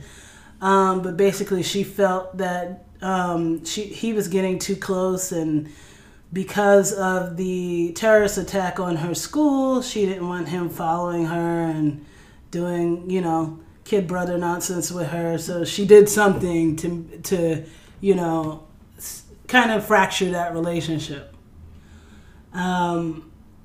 Which I think is funny, because I think Sarek knows what she's did, and he didn't tell Amanda. So I think Sarek knows all. He just doesn't say anything. He doesn't say anything. He knows where all keep it in my Vulcan mind. he knows where all the bodies are buried, but Yeah. he's just like, what logical reason would I have to bring this up? Yeah. There's no reason for me to do so. Not my story. Yeah, not my story to tell. And so basically, she's searching for her brother. He is. She finds a bit of breadcrumbs, and Pike, who very much values Spock as a member of crew and maybe even a personal friend, is also looking for Spock at this time. Because we remember in the original series, they mentioned that him and Spock, I believe Spock served under Pike for 7 years. Yeah. So in that 7 years, he probably would have gotten close to him as maybe even Kirk. Yeah, because he was a science officer. Maybe even more. Yeah. As far from what we can tell of their relations. Yeah, and I think Discovery. it was straight out of Starfleet too, Yeah. because that was his first ship. Yeah. So he takes over the ship, and they're basically, without revealing too much, they're basically exploring, trying to figure out what this Red Angel thing is. And they're exploring different parts of the galaxy. They encounter a a human colony way like light years out before, like basically would have had was a society that was pre-warp, that was human, that was transmigrated by the Red Angel, and they're tracking anomalies and they're doing a space exploration thing, all on the backdrop of Spock being missing and having a link with this Red Angel. And Section 31. They introduced Section 31. Yep. Where Dark Philippa shows up as a member. Eventually, Ash Tyler becomes a member of Section 31. And that's an interesting place where they left the Klingons. Yeah. Because we do get resolution of what L'Rell's life looks like after the war, and what's going on with the families of Klingon, and what's happening with her, and basically Ash and her get into a situation where they have to, where he has to flee, and she has to remain like the Empress and get him out of the situation that they get themselves in. Yes. And that's where Section 31 comes and gets them. But also we get a lot of character stories. Our characters are getting over war, finding their footing. Burnham starts building this trust relationship with Pike. And getting back into the whole exploration aspect of which they originally had signed up for. So people who are complaining that the first season was so dark, the second season is super, I wouldn't say 100% brighter. Like, we're not getting candy-coated colors in this episode, though we do get a few Enterprises gold and red uniforms, and blue uniforms. It's different in a way of, this is a character study show, and we're getting really deep into our characters. Like, Stamets is trying to get over Hugh's death when we first see them. Tilly has joined the command track, and she's trying to learn how to be a captain. Michael's trying to find her brother. Who else is on the show? Saru is going through a great evolution. Yes. As a character. So we're getting a lot deeper into other characters in this series. Yes. It's not just Burnham. Yes. And we're learning a lot about. Not that it was Burnham before, but it was like you get. But it was a lot. I mean, it was a heavy. The first season was rightfully heavy. You're not going to have a fun, happy show when the Klingons are blowing up Federation ships by the dozens. Yeah. I don't know what people expected, but the naysayers of the show, when they were saying it was like Battlestar Galactica, I was like, a little bit, but you didn't get much of the Cylon story in Battlestar the first couple of seasons. You didn't get the true Cylon stories until I want to see season 3, and the Cylon stories that you did get were limited. So you got Sharon's story, you got what was her boyfriend's story? I can't remember. It's been too long. And you get Baltar's story. Yeah, Baltar. So, until you got really deep into the conspiracy of Battlestar Galactica and the conspiracy of the Seven, that's when you started learning more about the other side. Yeah. This, you knew from day one, from episode 1, that these Klingons were problematic and they were going to cause a war. Because they just said in the first couple of lines, it's like, we're Klingon, we're going to start this war. We're going to start shit. So it's like, I can understand why people say it was heavy, because people are not normally trained to feel really deep emotions from characters. You know, like you had the original series that had resolution in every episode. TNG, you would get a two-parter and there'll be resolution. Mm-hmm. You know, I remember that Picard episode where he went back in time because he had the mind probe and he learned how to play the flute at the end. Oh, yeah. I mean, I cry. I still, to this day, at the end of that episode, I've seen this episode 18,000 times. I still am like, he had a whole ass family. His wife died of it. You know, so it's just like, I understand, like, there's a resolution, whether it's a peaceful or non-peaceful resolution. Mm-hmm. This resolution hasn't happened yet, because this character still exists. Yeah. You know, but now we have moved on to season 2. Everybody's shaking off that war. Yeah. They're getting it out of their system. And we have this bigger issue. Mm-hmm. There's always like... of this red angel. Yeah. So I'm just like... I mean, we the nature of the story in season 1 didn't lead itself to the typical Planet of the Hat type episodes of older Star Trek. To me, it was more reminiscent of Deep Space Nine, where there was always like character studies, where there was a longer arcing story going on in the background, like the Jem'Hadar, even the Cardassian occupation, the founders, and all that stuff going on in the background. And you know, you had your episodes where it was like a one and done. Yeah. But even throughout all that, there was always like this whole background issue of like what's going on with the founders, what's going on with Bajor. Are they going to be a part of the Federation? And you know what's the politics of Bajor? Who's going to be their leader? Yeah, and it's a long arcing story, and I think that's why Deep Space Nine of the Star Treks of all the Star Treks, Deep Space Nine was my favorite, because it was less about like these individual compartmentalized stories and more about this overarching story with all the characters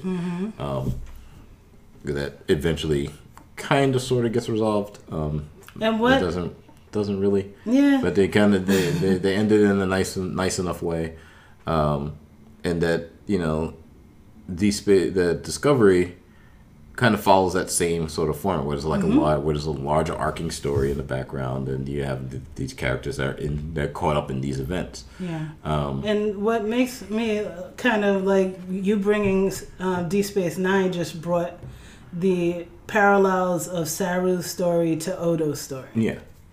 And there's always that point of view character. I tend to identify more with the point of view character than I do with most of them. I'm finding I'm identifying more with Burnham than any other character in like in Discovery itself. But it's more of a storytelling thing, I think, because I teach art to the younger students, and I always tell my students when they're making their comics or whatever, like, you're gonna have to explain everything to your viewer, because your viewer is lazy, and you need everything. You need to hand as much information as you can to your viewer in your panels, so they don't have to work for it, because they don't want to have to work for it. Yeah. Because you're gonna lose them really quickly.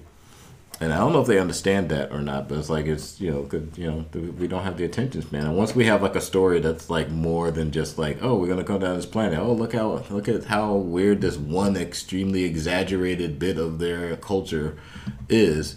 Let's compare it to ours, and then leave, and then we never mention that planet or whatever again. Yeah, and what makes me frustrated. With some of the non-fans, other than why are you watching the show? If you hate it, are you just watching it just to be a punk? Yeah, I've never watched shows that I hate it. It's just like unless it was to actually joke around with my friends about it. Yeah, But even then, I wasn't like saying the show should never exist. Yeah, because it's like not every show, not for you. Not every show Stop is watching. for me. Like if it's not for you, it's like I watched Enterprise.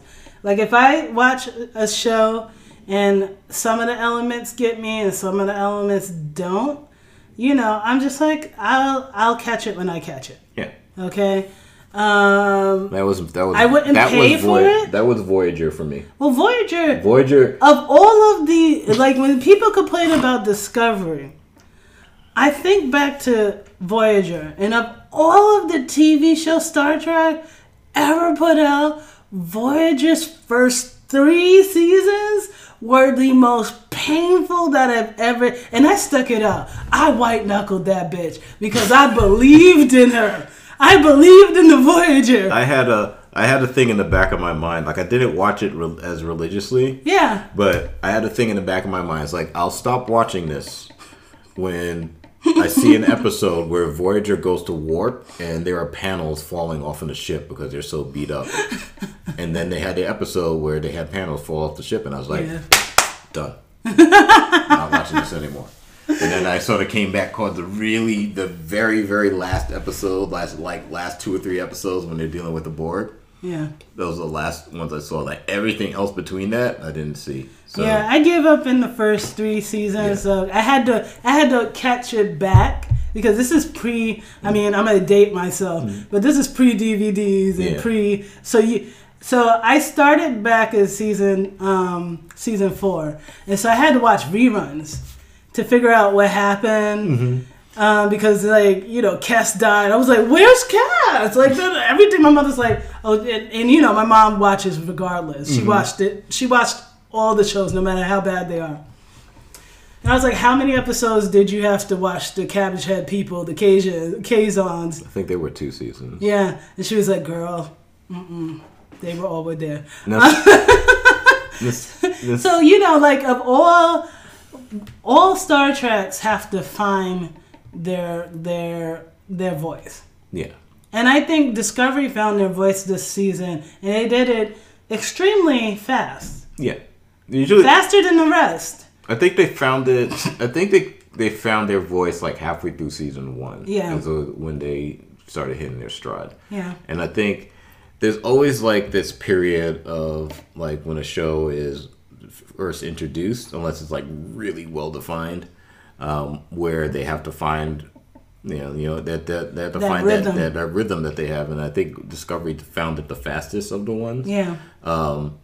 With looking back at Voyager, I was like, there were so many missed opportunities with Voyager for me. That's what really frustrated me. Yeah, about I think that was the most frustrating series. It frustrated me about Voyager, you know. And I don't know who to blame because I don't think it was because the I writer's think fault. because I think Voyager was one of the. I think Voyager was one of those I think the only Star Trek show where they actually took scripts from they would. No, TNG did it. TNG did that too. So I think Voyager did it a lot more, and it kind of showed because it was more disjointed, at least for me. Because I don't think they knew. Yeah. Like they knew they wanted to take them into the Delta Quadrant, but they had no idea what they were going to do when they get there. Yeah. So it's like we're here, lost in space. You know, my whole thing for Voyager, and kind of getting off on a tangent here, but my whole thing with Voyager was like you had the caretaker. You had the opportunity to have them searching for the caretaker this entire time to try and find a way to get back home. And they could have encountered cultures that the caretaker encountered and stuff like that. And, you know, going through building this whole mythos about that race itself. But you only really saw them like one at a time. And then, you know, they were like, again, a one and done. And then, you know, they were like, oh, the Borg. Let's throw the Borg in. Yeah. And we need male viewers from 18 to 39. So hello, Jerry. For me, you know, it's always like this having this, you know, it's for me it's the storytelling. You know, I could look at the original series and remember, you know that at the time they weren't really like that serial of a thing. Like everything was dealt with or forgotten about in like one episode, and then these. Next Generation, they kind of had like over like a longer arcing story or like double things. Like they'll casually mention things like happening in the background, but you know things like Riker's son where his adopted alien son being mentioned like maybe one time. Alexander. It was more. It wasn't. It was more personal stuff. Yeah. In TNG, because they were showing a ship that was functioning as a family base of operations. Yes. So we know Troy loves chocolate. Yeah. We know Data is trying to be human, so he tries these little things to make himself more human. These little experiments. We know Worf is a bad dad. Unfortunately, man of color, bad dad. We'll talk about that in another episode. And we know that Riker is a sex machine, and he plays the trombone, and sometimes he goes on the holodeck to smash. And we know that Picard likes his tea Earl Grey hot, loves artifacts, So it's like, personal things about the characters. And very rarely, other than when they introduced the Borg, did you learn about like Federation problems? Yes. Unless they were dealing with that issue in that episode at that time. Yeah. Discovery is not like that. Discovery is not like that. Discovery, you're dealing with a lot. Yeah. And it's a lot of nuance that people are not usually used to. And like even myself, I'll catch things like, I'll watch the episode with you, but when Mom comes over, we'll watch the episode again. They're extremely rewatchable. And so when I watch the new episode, I learn even more information that I might have missed. So I think that, people should just give the show a chance. Yeah. Instead of sitting there complaining, about, why the show isn't what they exactly want it to be. Because I don't think they know what it is they actually want, or at least they have a vague idea what they think they want. Like they want it to be TNG, and it's not going to be TNG. TNG was TNG. Every Star Trek is different. It has a different feel. Everyone. I mean, even Voyager and Deep Space Nine were both set in the TNG timeline. Yeah. The era. Basically the same years. Yeah. And they all had different feels. Yep. And I think a lot of people were saying that Deep Space Nine, like I hear people saying Discovery isn't Trek. Or just saying that the movies, the Kelvin timeline movies, those aren't Trek. And it's like, what do you mean that they're not Trek? It's like every single Trek is different. Like the TV series felt different from the TOS movies. The TOS TV series felt different from the TOS movies. The TOS felt different from TNG. Discovery, Deep Space Nine felt different from TNG. Voyager felt different from Deep Space Nine. Enterprise felt different from all of them. And Discovery feels different from all the other Star Treks. Each one has their own particular flavor and their own particular style, and it may not appeal to everybody. That's fine. Like Voyager didn't really appeal to me. I felt they could have handled stories and stuff better, and the characters weren't terribly interesting. And I think like I said, a lot of it I think a big part of it is like we're used to having everything handed to us. Like people are used to having everything handed to them, like as characters. Just here, this is X, Y, and Z, and it's boring, and it doesn't serve. It doesn't. When people sit there and say it's not Trek, your version of Trek does not serve the image of Trek. So your version of Trek, which is the same version of TNG, possibly, or maybe TOS, it doesn't push the story and push the what's the name forward? I'm trying to look for the word, but push the genre forward. It leaves it stagnant in a place that was never going to stay. People complain about, it looks too new and blah, blah, blah. It's like, because it's not the 60s. We don't have Jolly Rancher buttons anymore. We don't need to do that. We have CGI graphics. You know, special effects got better. Special You just effects have got to, better. at a certain point, you just have to, use your imagination and realize that this is what they've been using the entire time. Yeah, just let it go. Let go of what's old. And that's not disrespecting Bill Shatner and Leonard Nimoy, rest in peace. That is giving what they contributed to us, longevity. Mm-hmm. Exactly. The reason why this genre is 55 something years old is because every ship has changed and pushed the vision forward. Yes. Okay?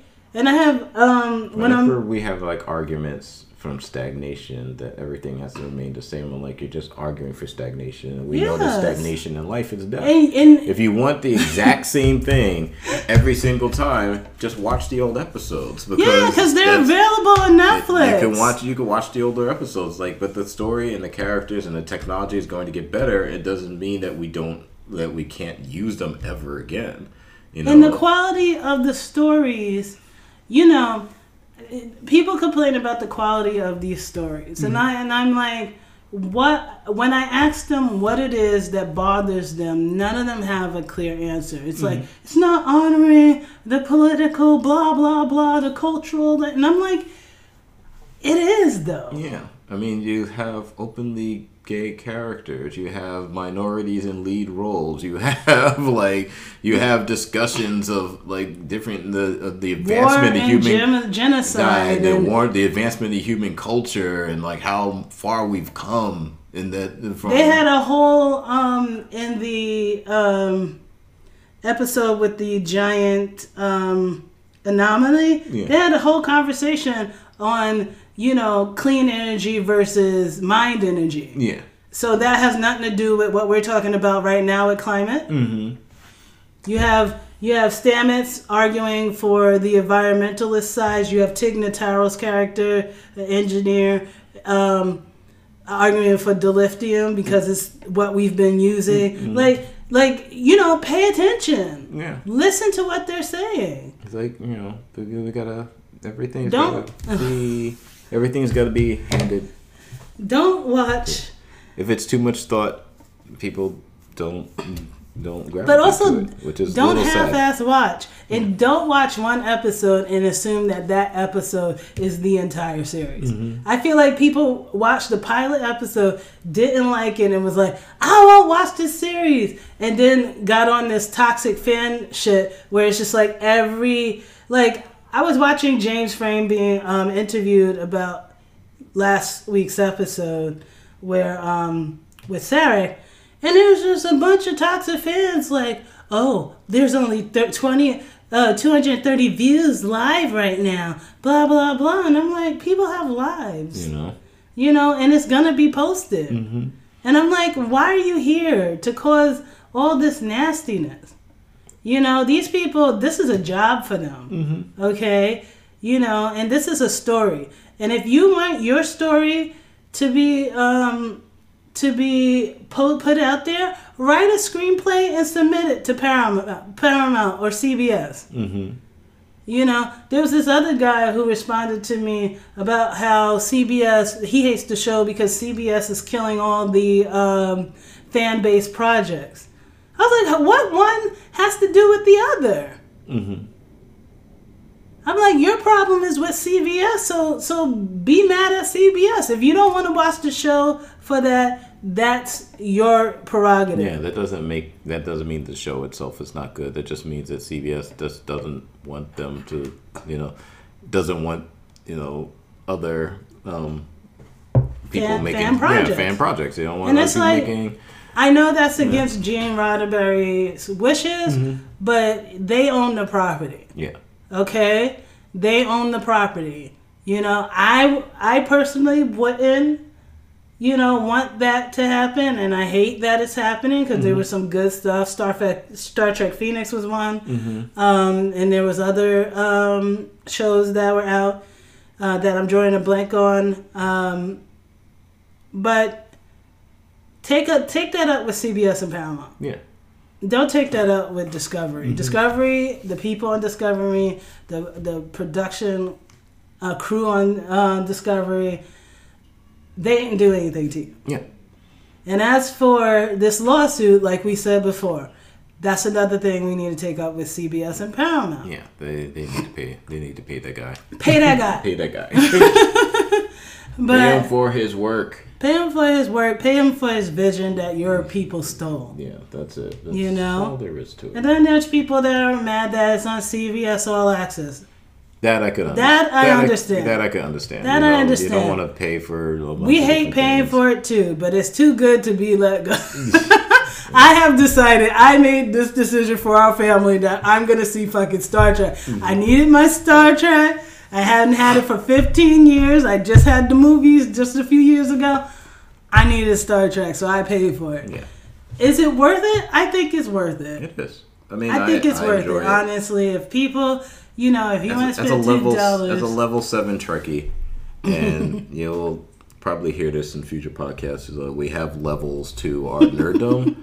So we call them. I like to call them nerdtelects. Like in the DC universe, they call it like, you know, they say that character has a 6th level intellect, and that means they could make like 6 genius level projects in their minds at the same time. I have 6 genius level operations happening at the same time in their mind. So I sort of glommed onto that and started calling it nerdtellect, where, you know, I'm a level 7 nerdtellect in Star Trek. I'm a level 12 nerdtellect when it comes to like things like Spider-Man and Transformers and stuff like that. But, you know, as a level 7 nerdtellect, I personally enjoyed the series. I like the storytelling. I like the characters. The characters are engaging. I don't mind the fact that it's not that they're using the technology we have now for special effects. And I like the little nods that they have to the original series, and you know, the little call outs that you have here and there, like that basically, like there's a moment where there's almost like a blink in them when you miss it moment when in season 2 when Ash uses the comm badge for the first time, and Pike was like, "What type of badge is that? The communicator is that?" It's like they'd never seen it before, and it's like they're using these technologies in the background that, you know, that you will eventually see in like Next Generation and eventually become commonplace. But, you know, like we forget that most of our technology that we use like in our everyday lives was military application. Like the Roomba started out as like a military application. Now it's a vacuum cleaner. Drones started out as a military application. Now you're flying drones and taking pictures of people on the beach or whatever. So, you know, Section 21 using 31 using the Next Generation-esque type comm badges kind of alludes to the fact that, you know, they have these technologies they're using that even like the rest of the military hasn't seen, and eventually will become normalized. Which is an interesting kind of like little sub blip, or like a nod to like a nod to not only Next Generation but how things run in our times. And they're connecting. They're connecting stories from TOS, the original series, with it. I mean, it's basically set. The original Discovery is basically set within the time that Enterprise was running around with Pike. So we don't know a lot of the stories that happened before that. And we don't know what's considered. I mean, we know now that it's considered canon. Like the Discovery is considered canon. But like all the other stories that came out before, like if they wrote stories about Captain Pike or they wrote like novels, like those aren't canon anymore. And I think that's what kind of pisses people off, and that they had this expectation that, you know, the way it's written in the extended universe books is the way it should be on the big screen. But it's just it's kind of like the way the Disney when they went in a different direction with Star Wars. Everybody got mad and lost their shit. And I do love the extended universe. I love the books and the stories. It's still there. It's still you can there still for read it. But they're not letting you, you know, but this is what we have now. This is what we have now, and this is what it is, and this is, you know, this is the story that they want to tell. And I think we kind of as Star Trek fans and as sci-fi fans, we should give them the opportunity to tell that story and like give the story a chance to grow and see where they're going to go with it. Because seeing it in the beginning and being like, no, this isn't what I would do, and then you're not doing anything with it. It's just like, and I think they're putting their necks out there, while you're just complaining about them putting their necks out there. Yeah. And it's like, it's hard to put, as an artist and a writer or whatever, to put your neck out there and show your work. And just being able to say, it's not Star Trek, I don't like it. Or, I could do a better story. But you never actually do that better story. Yeah. You just go and complain rabidly on people's live streams on Facebook. Yeah. And again, I get it. It's not for everyone. And that's fine. It doesn't have to be at all. You don't have to watch it. You don't have to go and find like every conversation about it and then just say how much you hate everything and don't be a troll. I think it was Kevin Smith who said he said something really brilliant where they were attacking his daughter for being on Supergirl or something, and he was just like, why? He's like basically telling them, like, go out and create something. Yeah. Go out and do something. It's like you're here just attacking someone for doing something that they love. Yeah. Go out and do something you love and create something and build something and just stop being this way. Yeah, pushing your entitlement and your agenda, out there with no, you don't. You're not doing anything about it. That's why I'm like, if you want to create fan fiction, guess what? Star Trek started that shit. Yeah. So you could do as much fan fiction as you want. Yeah. And if you think it's really good, you can pitch the idea to book houses or whatever, publishing companies, or even try to pitch it to Paramount, the Universal Pictures, or what have you. I just don't. As a creator myself, I don't want people to get to just like have like this one vision of like the way things are supposed to be, because that's not life. That's not the creative process. That's not how we should view things. It's not just that's one not how you create time. Art. Yeah, that's not how you create art. It's like if we only focused on just one aspect of like doing art, of like creating something, we'd be stuck doing cave paintings. We'd only take like berries and smear them on walls. But eventually, you have to branch out and do different things, and some of it works, some of it doesn't, and that's fine. But sometimes there's always going to be people that are against it when it's out, and then discover it years down the line. People will discover it, like Van Gogh. People hated his work. They didn't buy his work. The guy was starving, and his friend had to basically buy a picture from him or for him to get food. And then also after he dies, and everyone just realizes how great his work was. And it's even in the short term. I remember Firefly. Yeah. When it came on TV, it was, everybody has this lost, remembrance of like it being super liked. Everybody loved it. And it's like, no, the fans, the brown coats, whoop whoop, out there loved it. Yeah. But there was a whole bunch of people that didn't know what it was, saw it, didn't understand it, and this is why. And it didn't help that they showed everything on the border and all that other stuff, and then they kept moving days around. They messed that up, and they really screw Whedon at every chance. They did the same shit with Dollhouse. Yeah. Okay. But people have this false memory of back then of that being greatly loved by all fans. That fandom grew over time because people discovered it later. Yes.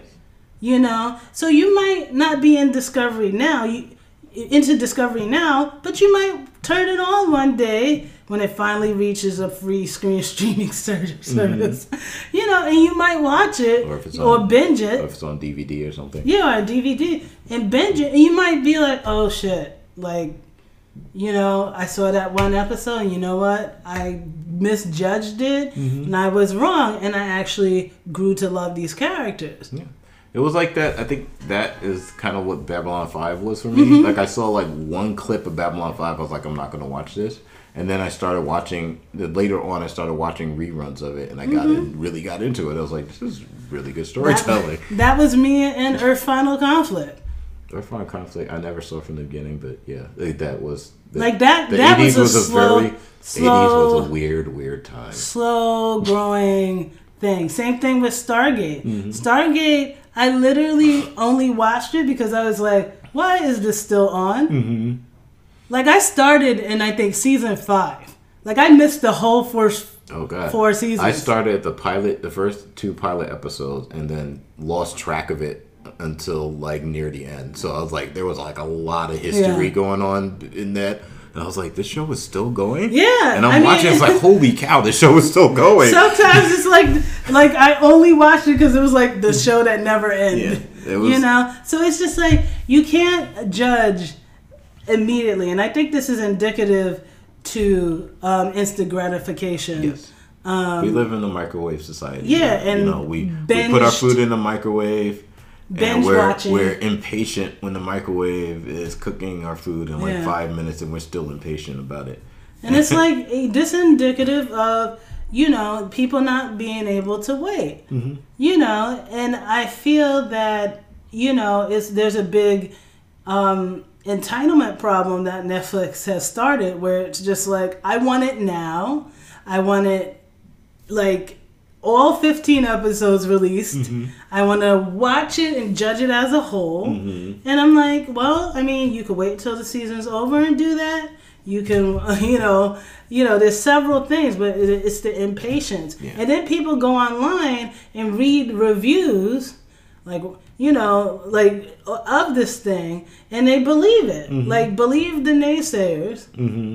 You know, and because the people who are happy with it are never going to be online talking about, like, this is the greatest show I ever watched. I mean, I do that because I feel like they need to hear positive feedback, because there's a lot of trolls on the internet.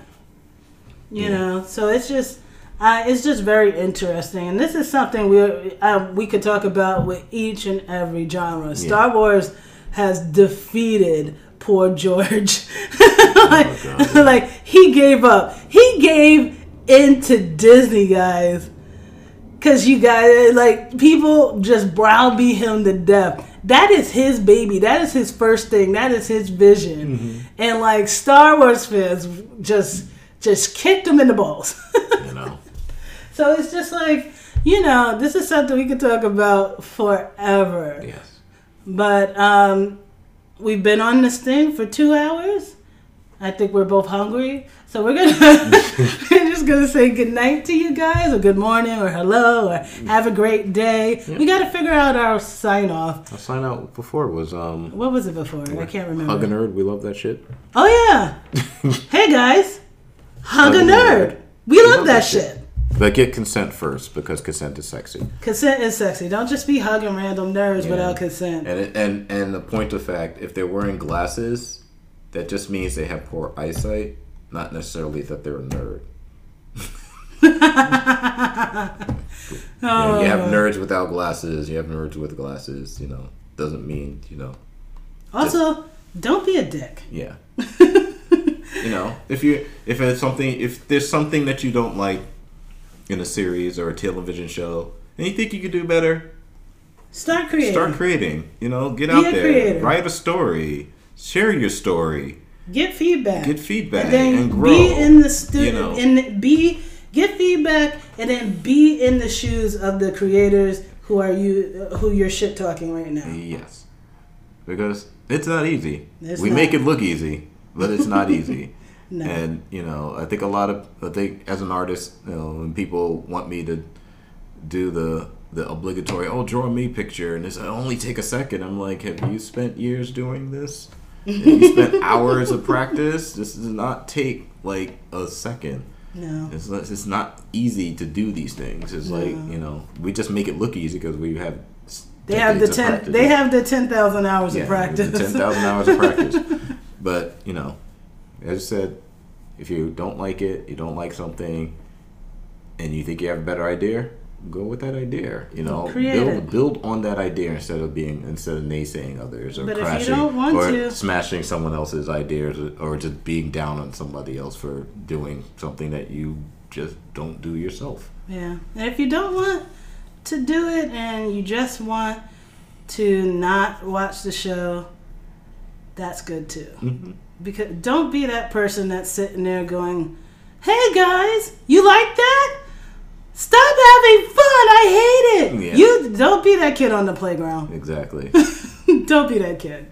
All right. All right. Hug a nerd. We love that shit. Bye. Bye.